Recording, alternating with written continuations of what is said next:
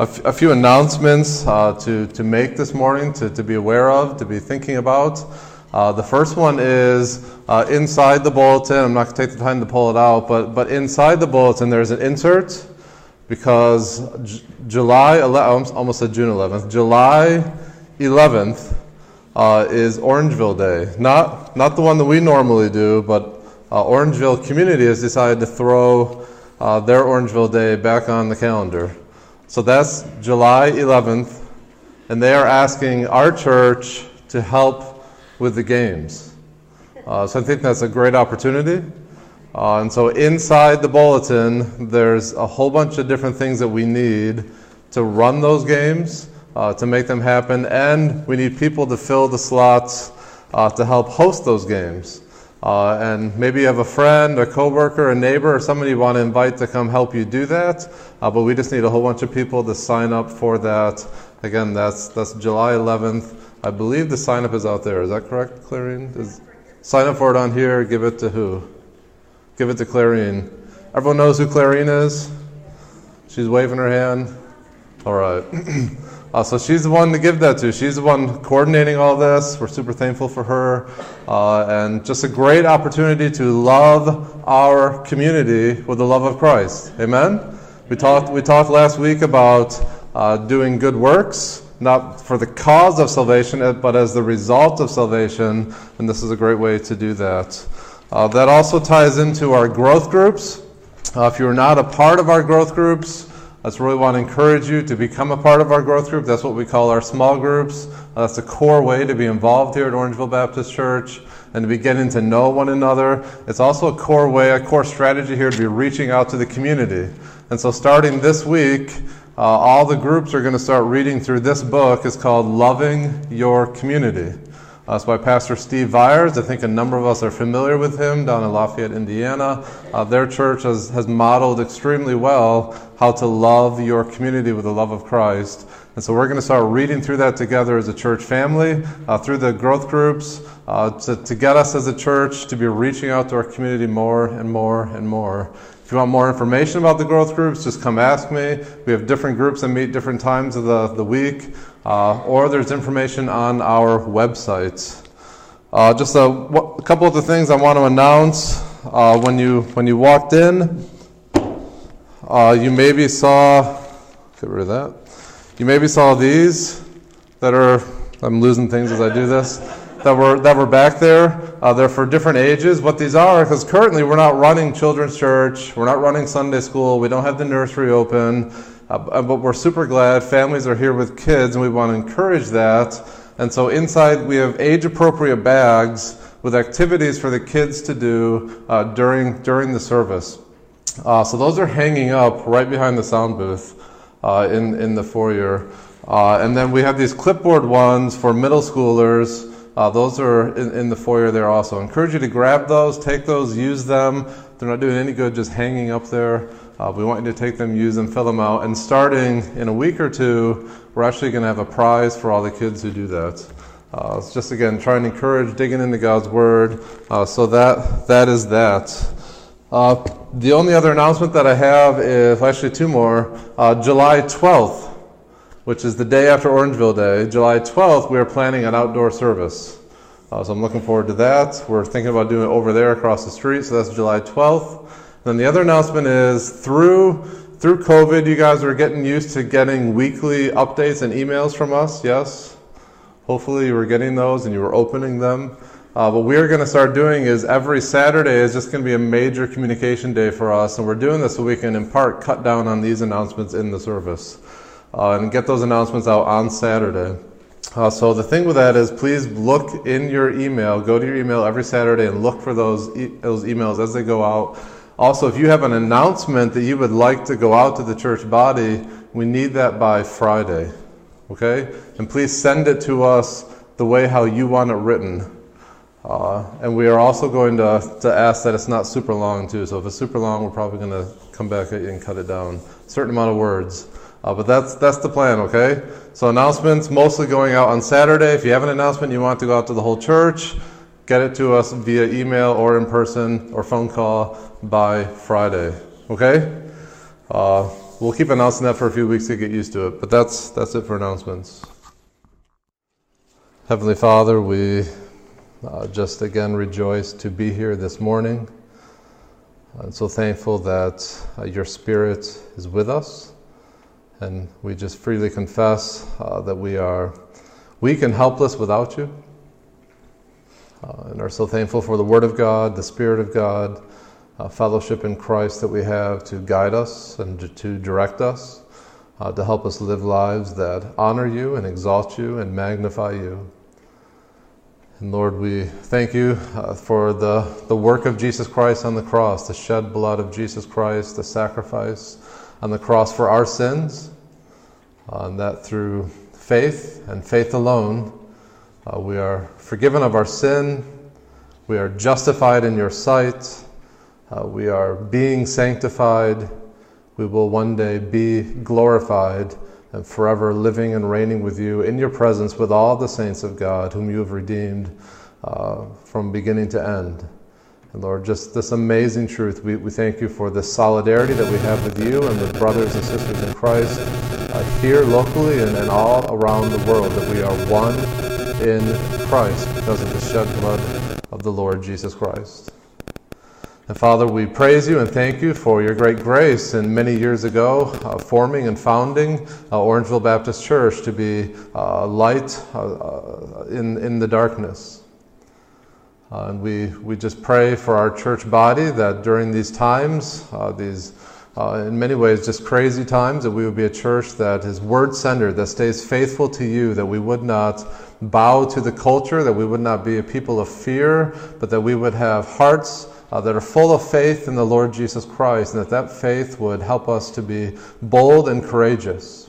That in days and times like this, that we as a church body would be bold and unashamed of the gospel of the Lord Jesus Christ, for we are convinced that it is the power of God unto salvation for the Jew first and also for the Gentile. And we know that faith is from faith to faith and faith alone.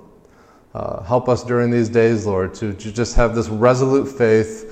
Strengthen us, gird us up, Lord, to stand firm in you. And Lord, we are mindful that there are just many different members of this body, many different things going on in each one of our lives. But Lord, we do in particular lift up to you this morning Doris's granddaughter, Amber. We pray for the wisdom for the doctors there and just for continued healing and strength of her body. Lord, we do also just thank you so much for just your grace in giving to Nick and Elizabeth their new little one, Georgia. We just pray for Nick and Elizabeth as new parents, that you would just help them to be godly moms and dads, help them to raise Georgia in the things of the Lord. And I would pray the same for Jessica and Francisco Carrillo as they think of their daughter Neela, Lord, that you would just help them also to raise their new daughter in the things of the Lord, to be faithful parents. Help us as a church to come around them and encourage them. We thank you for Eric and Morgan Drosky. We just pray for them as they're in Cleveland, that you would watch over them and keep their little ones safe and keep Eric and Morgan safe. And we just thank you so much for them. And I pray for all the families, all the parents represented in this room, that we would have God-honoring families, that we would have husbands who love their wives as Christ loved the church. And that we would have wives who lovingly and willingly submit to their leadership as unto the Lord. And that you would help all the moms and dads here, even the grandmas and grandpas, to just be raising their children and grandchildren in the things of the Lord. That you would richly bless these families, that each one of our families would love you most and exalt you most and just be God-centered, Christ-centered families. And Lord, we think of the world in which we live. There's much about just going on in our own country that greatly concerns us. It breaks our hearts. It seems like anger has gone unhinged, and that people are just doing what they think is right in their sight, forming their own kind of justice, their own way of doing things, their own so-called freedom. Lord, in times like this, it just makes us cry out and long for the day of your return. But until that return, I pray that you'd help each one of us to walk humbly before you and help each one of us to love justice and to love kindness and to do much for your namesake. I pray during this time that many would be running to you as the only hope, the only refuge that is truly available, that we wouldn't be looking for that in politics or in government or in our own kind of justice, but that we would look to you, the God of the earth who does all things right. And that this would just be a time of great revival, a great renewal, a great work of your Spirit sweeping over us. And Lord, we know we don't deserve it. We know in many ways we are getting what we deserve. But Lord, we're asking for mercy. We're asking for patience. We're asking that you would grant a great repentance to our nation, our country, our people. And Lord, I ask that would start right in my own heart and the hearts of each one who are here this morning. And Father, now as we look to your word, I pray that your Spirit would strengthen our hearts to receive it, that you would open our eyes to see wonderful things that are in it, that you would be pleased to draw sinners to yourself and to encourage those who already have saving faith. And I just pray all of this in Jesus' name. Amen. Well, if you would, please turn with me to Ephesians chapter 2. Dave's song was a great introduction to it. Ephesians chapter 2, and we're looking at probably a familiar passage, Ephesians chapter 2, verses 8 through 10. Ephesians chapter 2, verses 8 through 10, and I'm going to go ahead and read that for us. It says, "For by grace you have been saved through faith.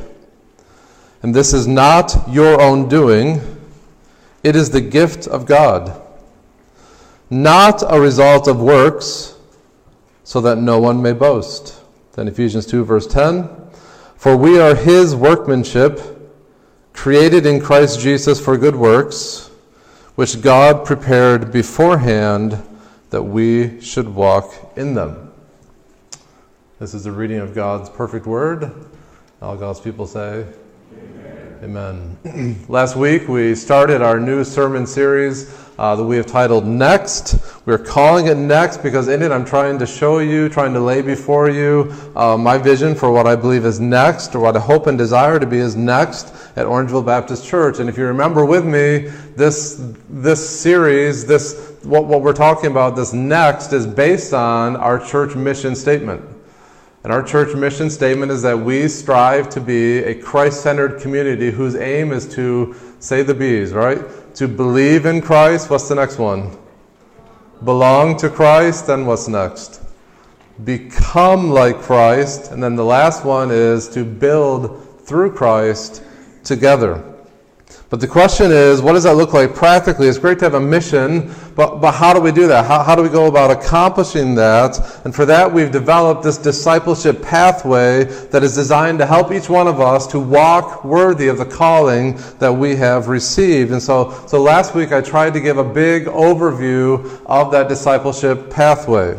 And again, it consists of those 4 B's: believe, belong, become, build. And I sought to show last week how the Word of God from Genesis all the way through talks about the Christian life as a journey or a pilgrimage or a walk, and that the Christian life is step by step following after the Lord Jesus Christ. And I tried to say last week too that there is no greater ambition, no greater thing for our Christian lives, no greater calling than to walk worthy of the Lord Jesus Christ.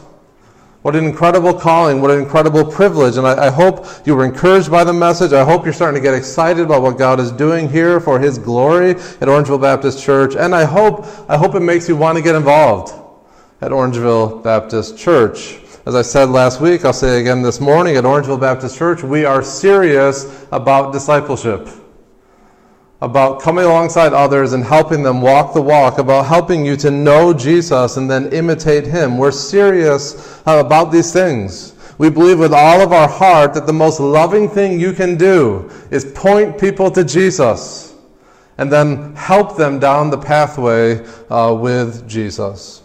Life isn't worth living without Jesus. We understand that making disciples doesn't just happen. There's no such thing as accidental disciples. We need to be intentional and proactive about making disciples. We also understand that if we're not careful, we will drift from the mission.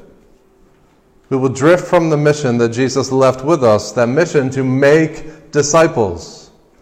And I want to say that in the midst of all this craziness around us, the virus, the rioting, it's really easy to get distracted and to forget about why God has left us on this earth and what we're supposed to be doing. So I want to say as clearly as I can this morning, the mission hasn't changed.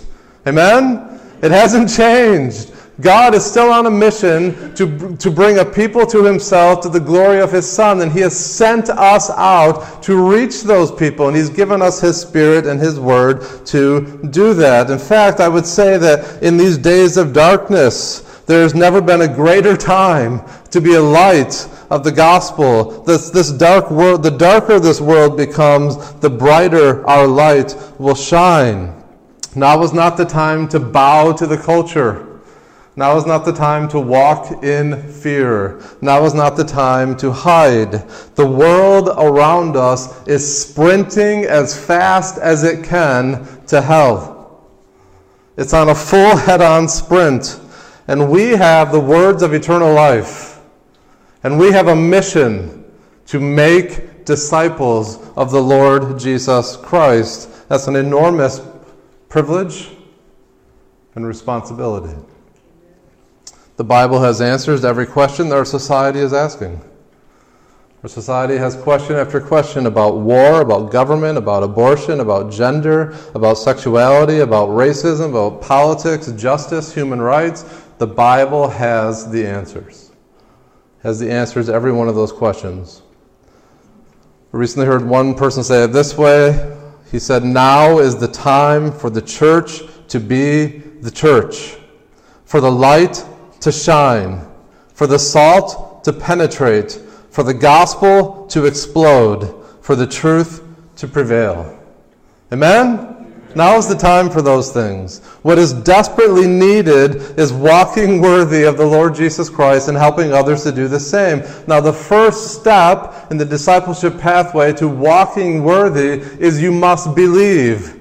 You must have faith. You must put your trust in the Lord Jesus Christ. And I recognize that the word faith and trust and believe, those are words we use a lot.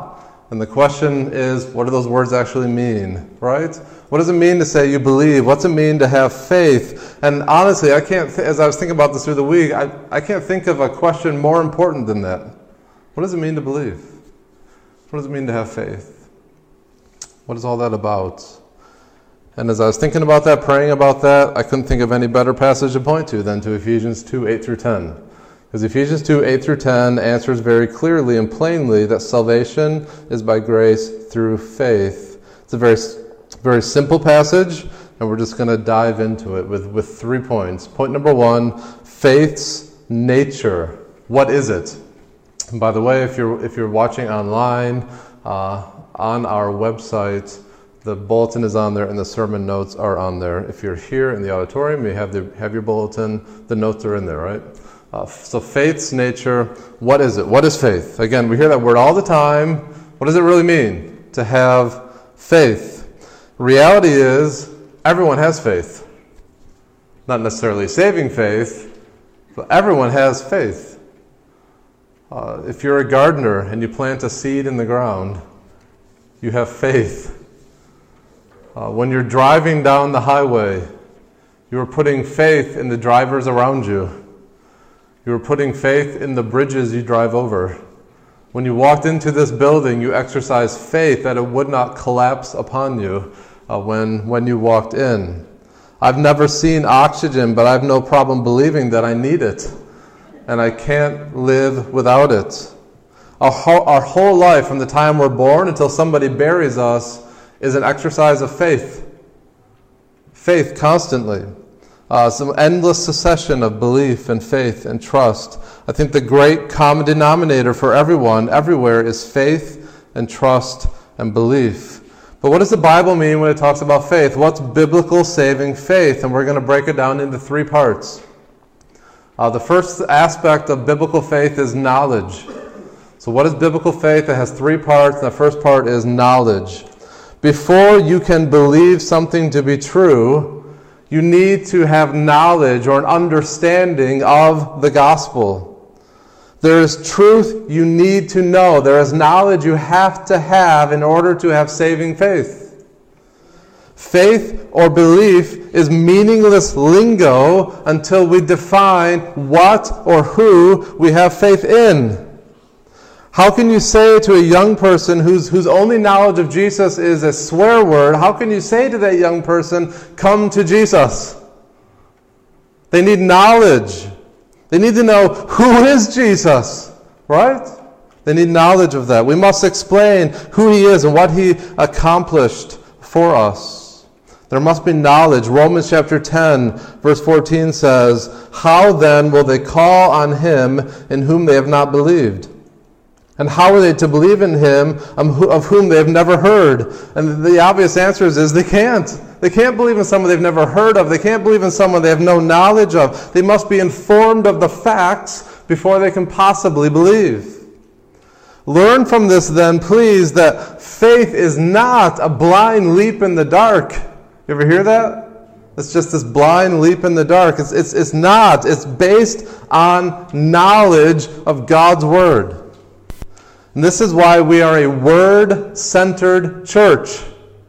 Because faith comes by hearing through the Word. And so our singing, our preaching, our fellowship, our counseling, our Sunday school, all that we do, it is Word-centered. There is nothing more relevant, nothing more powerful than the Word of God. And so for faith to happen, for belief to happen, there must be a knowledge of God's Word. We must know something about God and Jesus and ourselves as revealed in the Scriptures. Again, this is why the popular saying, it doesn't matter what you believe as long as you are sincere. You ever hear that? That's not true. We need knowledge. You can be as sincere as you want with your faith, but if it is based on wrong knowledge, it doesn't save. You can sincerely, with tears in your eyes, believe that Jesus did not die on the cross for your sins. You can sincerely, with tears coming down your cheeks, that Jesus never rose from the dead. You can have faith that you think that's true. It will not save you.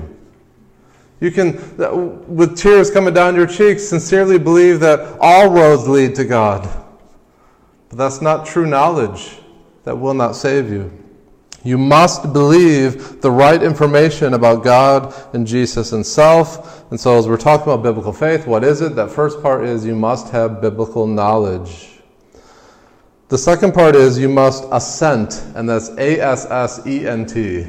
Assent to that knowledge. Or you could say you must agree with that knowledge. It's probably an easier way to say it. Agree to that knowledge. Assent means to believe that something is true.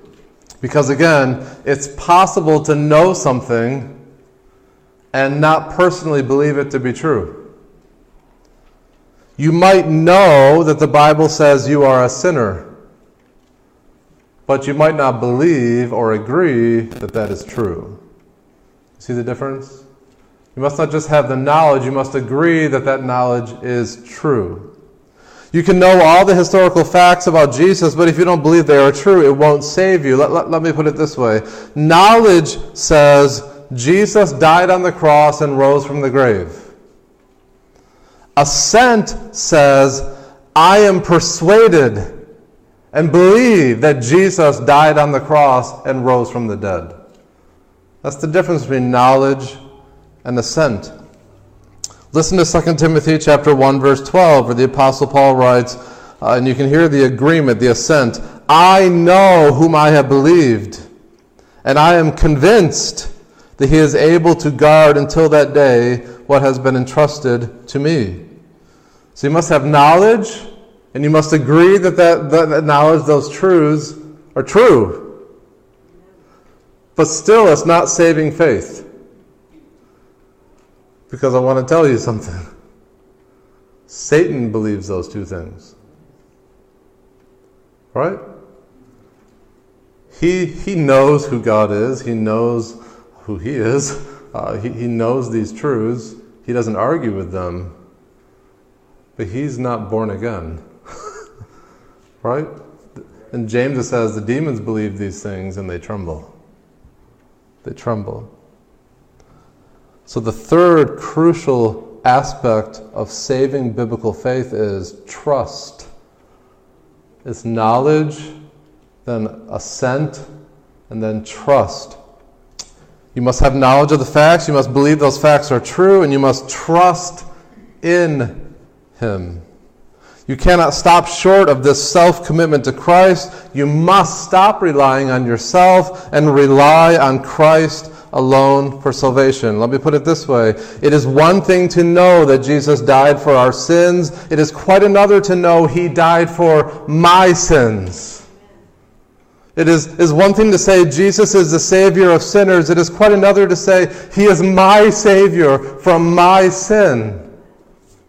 When I was 14, some of you probably heard me tell this story before, but when I was 14, my family moved from this just huge metropolis of Cherryfield, Maine, population of like 200 or 300 people, to a place called Lockport, New York. And Lockport, New York is not very far from Niagara Falls.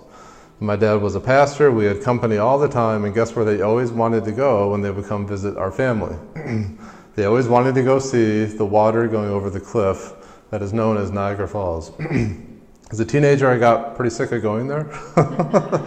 But one thing I discovered about the Niagara Falls is, and perhaps some of you know this already, but is that early on, there were quite a few daredevils with the Niagara Falls, and they used to do a number of stunts, and one of them was people would tightrope over the Niagara Falls. Can you imagine doing that? There was one who would do it pushing a wheelbarrow. And he would perform the feat repeatedly. He'd do it 2, 3, 4 times in front of everybody, and then he would turn to the audience and ask them some questions. He would ask them, number one, can I walk across the falls pushing this wheelbarrow? And the crowd would say, yes.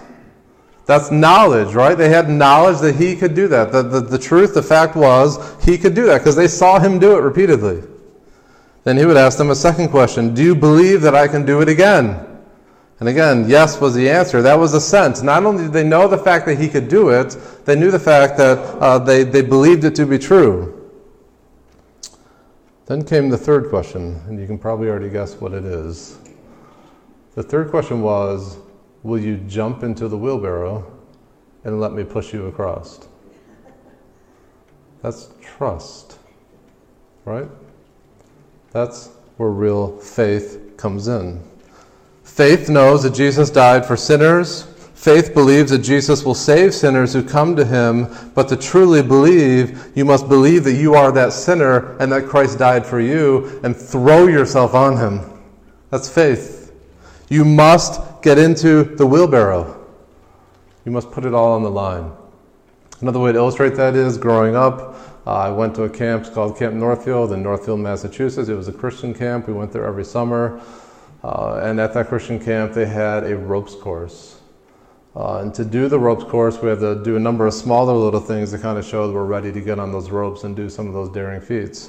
And one of them was just a really simple faith trust kind of activity where an individual would stand like this, and someone who you trust, though that wasn't always the case. Often you just got paired with whoever you got paired with, and you kind of don't know this person. But you had to stand like this, and someone is behind you ready to catch you.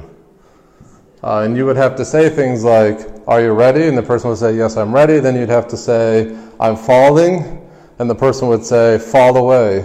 And then you just let yourself fall back, trusting that person will catch you. That's biblical faith. It's just a total falling back into the arms of the Lord Jesus Christ. Trusting he will catch you, he will save you, he will redeem you, he will forgive you, he will do what he has promised to do. That's what faith is. It's acting on the promises of God. And he has promised, if you recognize your sin and place your faith in him, that he will forgive you, he will save you, he will redeem you forever. That's the promise of Scripture. And I'm spending some time on this because I'm persuaded a great number of people think they have saving faith, but they don't. They have those first two aspects. They have the knowledge and they agree that that's true, but they haven't actually committed or given full trust to him. I know that because Jesus says in Matthew chapter 7 that when he returns, many will say to him, Lord, Lord, did we not do all these great things in your name? And Jesus says what? Depart from me, I never knew you.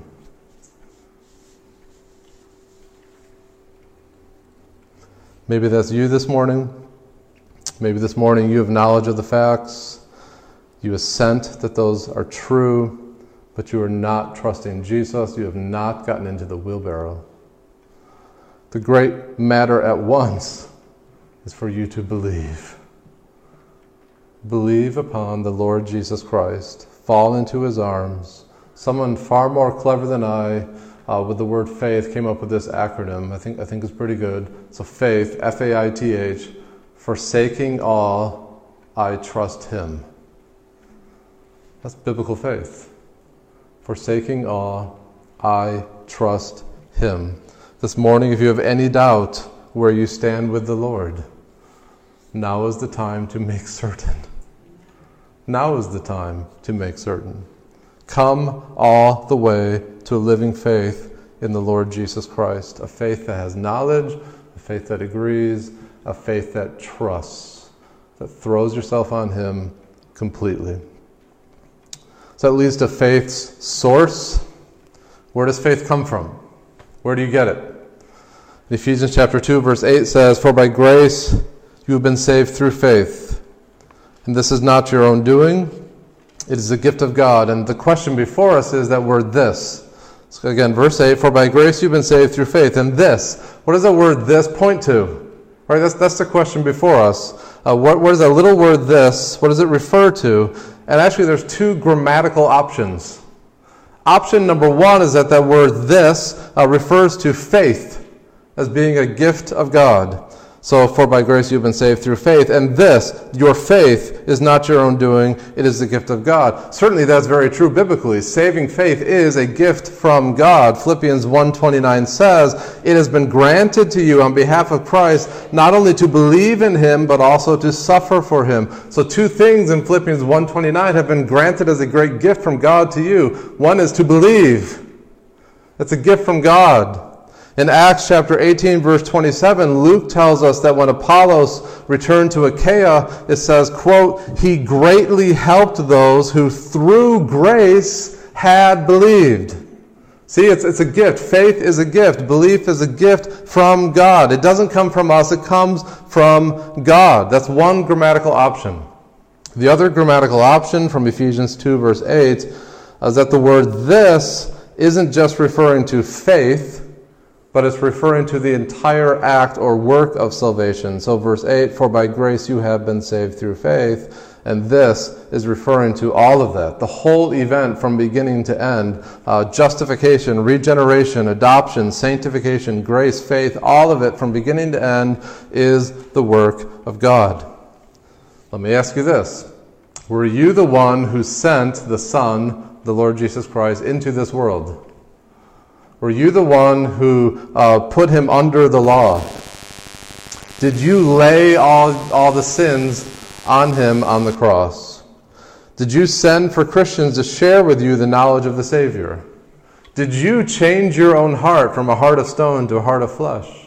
Did you do those things? No way. God did those things, right? God did those things. God did all of it. Salvation is not my work. It's not your work. Although you must believe in Jesus, even that is part of the gift of God. If you have any doubt about that, the Word of God says in verse 9, just to make sure we really get it, verse 9, not a result of works, so that no one may boast. It is emphatically not your works that save you. Salvation cannot be obtained by works. God designed it this way because works tend toward boasting, right? If we were saved by works, we would pray something like, Lord, I thank me that I have saved myself. We don't find that in the Bible anywhere, do we? What do we find repeatedly? Lord, I thank you. I thank you. It's the exact opposite all the way through Scripture. Salvation, all of it, is by grace. It's the gift of God, and I praise God for that. Because if it in any way depended upon my works, of what I do or don't do, then I would have no hope whatsoever. And I would have no assurance whatsoever. Let me just ask you a question. If salvation is possible by works, how much work is necessary for salvation? All right? If salvation is possible by works, how much do you have to do to get saved? And let me just come at it from this way too. Let's just say that, and this is impossible, but just for the sake of argument, that someone actually worked hard enough to earn salvation. What happens when you sin? What happens when you sin? What do you need to do then? How many good works do you need to do before that sin is absolved? If it is possible to obtain salvation by works, how much work is necessary to maintain it? I hope you can just hear the despair in those questions, right? If salvation is by works, there's no guarantee of salvation. There's no assurance. All you can do is just kind of hope that when you get to the end, it's enough.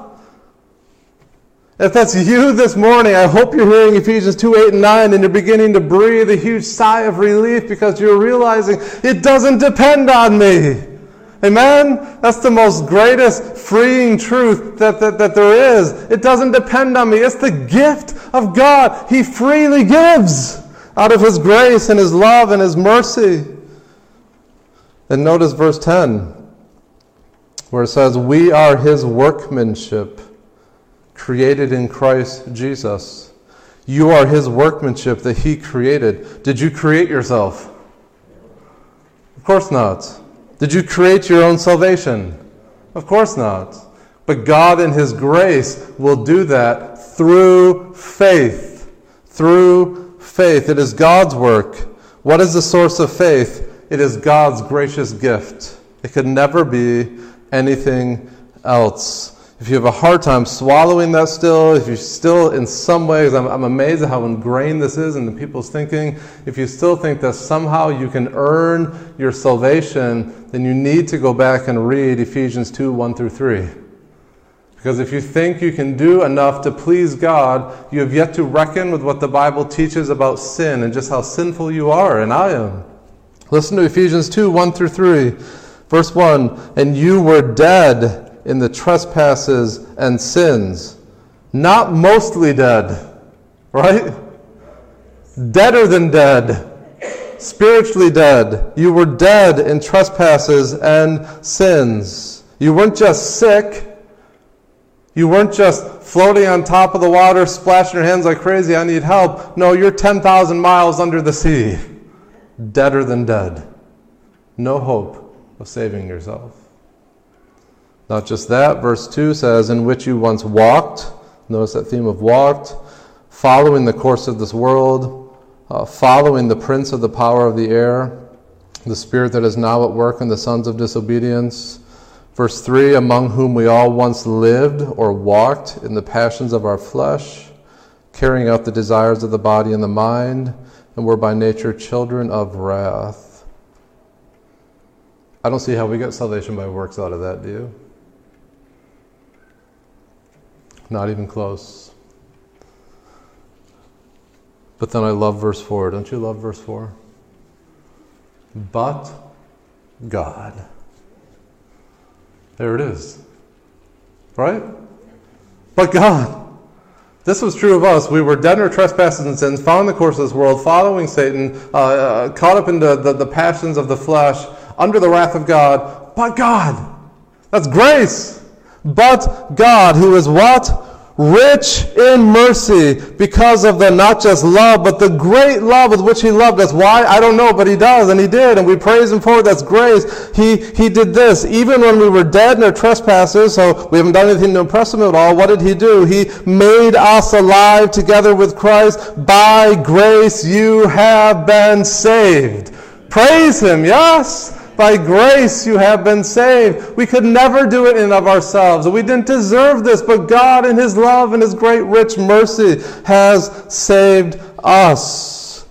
if you think you did something to earn it or deserve it. It is not grace. If you think God owes you because you do your best, it is not grace. If you think it's by baptism, it is not grace. If you think it's deeds of kindness, it is not grace. Salvation is by grace through faith alone. If you insist any other way, you will never be saved. So I plead with you this morning to renounce your works.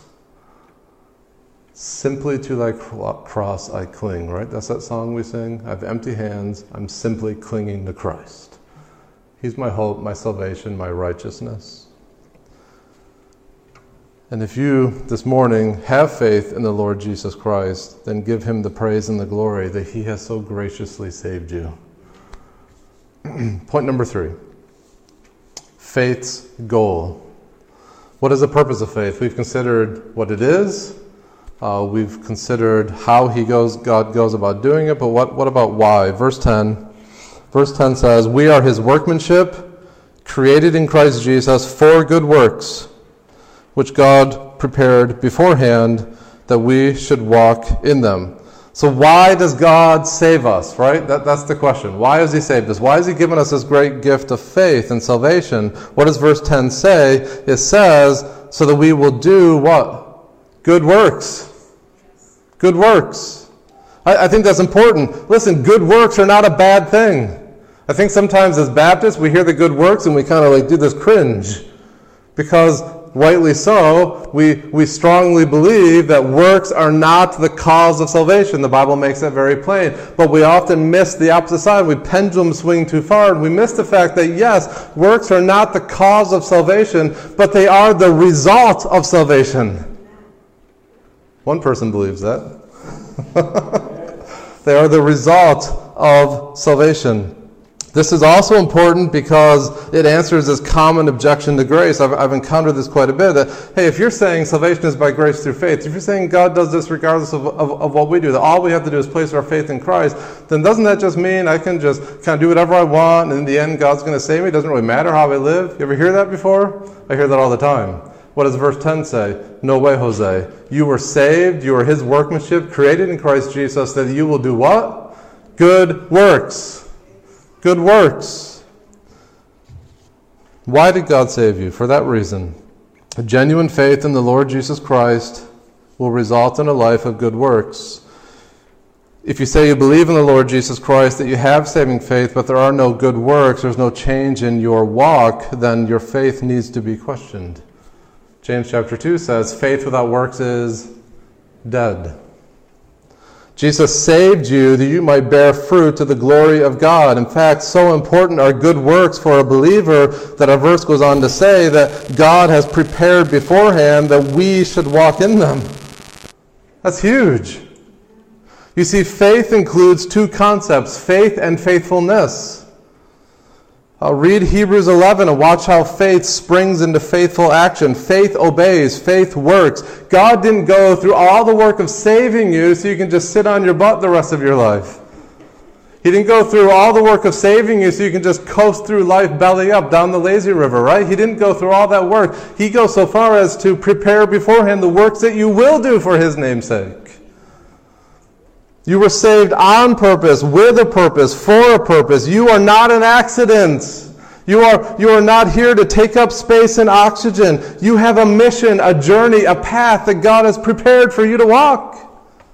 You are his workmanship, his work of art, his masterpiece, created to display his glory to the watching world as you do good works that he prepared for you to do. And by the way, this rips the rug out of any boasting that we like to do.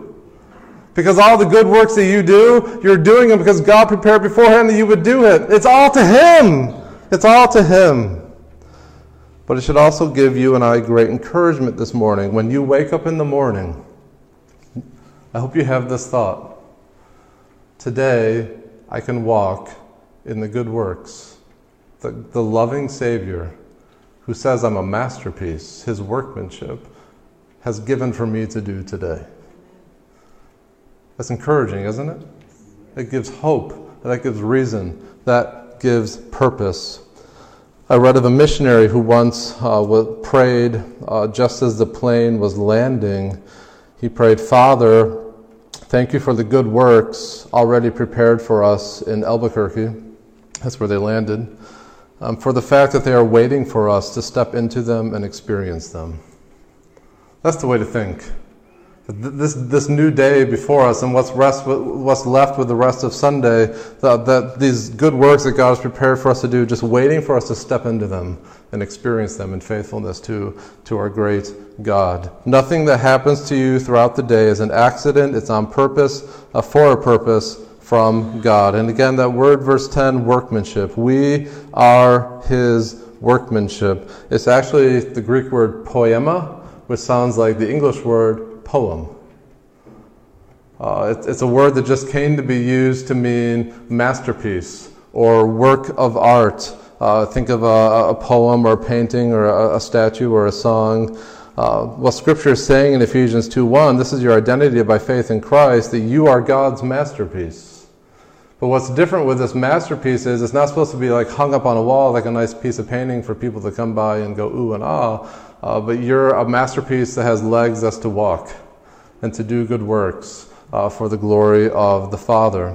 Remember how we once walked back in verse 1 and verse 2? You were dead in trespasses and sins in which you once walked. That was the name of the street you were walking. Trespasses and sins. That was your life. That was the course of your life, trespasses and sins. But now, because of God's rich grace, He's recreated you to be His workmanship. You are now empowered to walk a different path, a different road, a road prepared for you, a road in which you might demonstrate His glory, His wisdom, His power, His love, His character. And Christians, isn't that what today needs? Isn't that what today needs? Christians, since God has delivered you from death and brought you into life, you have a purpose to fulfill. You have a path to walk. There is a world to reach with the gospel. There is mercy and kindness and forgiveness and love and grace to extend because God has done those things for us. And this is not a lonely walk. Again, verse 10, notice the emphasis on community. For it doesn't say you are His workmanship, it says we are His workmanship, created in Christ Jesus for good works, which God prepared beforehand, that not you, but that we should walk in them. When you, by God's grace, place your faith in the Lord Jesus Christ, you are entered into a community of saints, a community of brothers and sisters in Christ. And none of us have it all together, but we are together. And we are all walking this walk. And you cannot walk the walk that is pleasing to God and worthy of God on your own. We need each other. And guess what? That's next week's belong. Right? When you put your faith in Christ, when you believe in Him, it leads to belong. Walking with others in a way that is honoring and pleasing to Him. That's next week. Don't want to get started on that one yet. Until next week, the question I want in your ears is, where are you in your walk with Jesus? Are you walking with Jesus?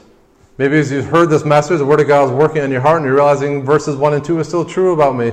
I'm still walking in trespasses and sins. I want to walk with Christ. You've received how that happens. You've received the answer and how you go from walking in sin to walking with Christ. It's by grace through what? Faith. It's not by works. If that's you this morning, you have questions about that, I want to talk to you. Pastor Josiah wants to talk to you. We want to explain how you can have this saving relationship with Jesus Christ. You're not here by accident. You are here on purpose, with a purpose, and maybe that purpose is that you might believe.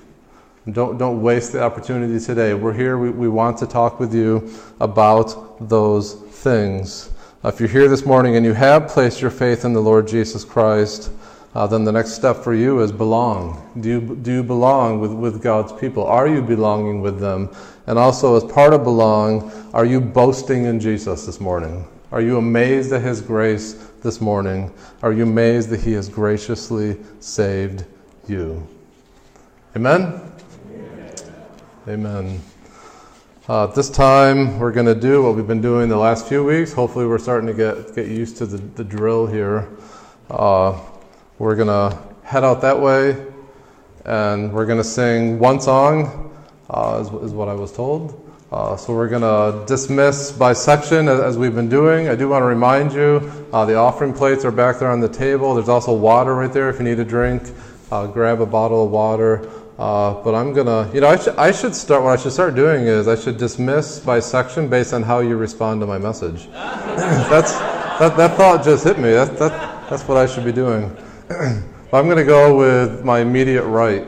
You guys can exit first, please.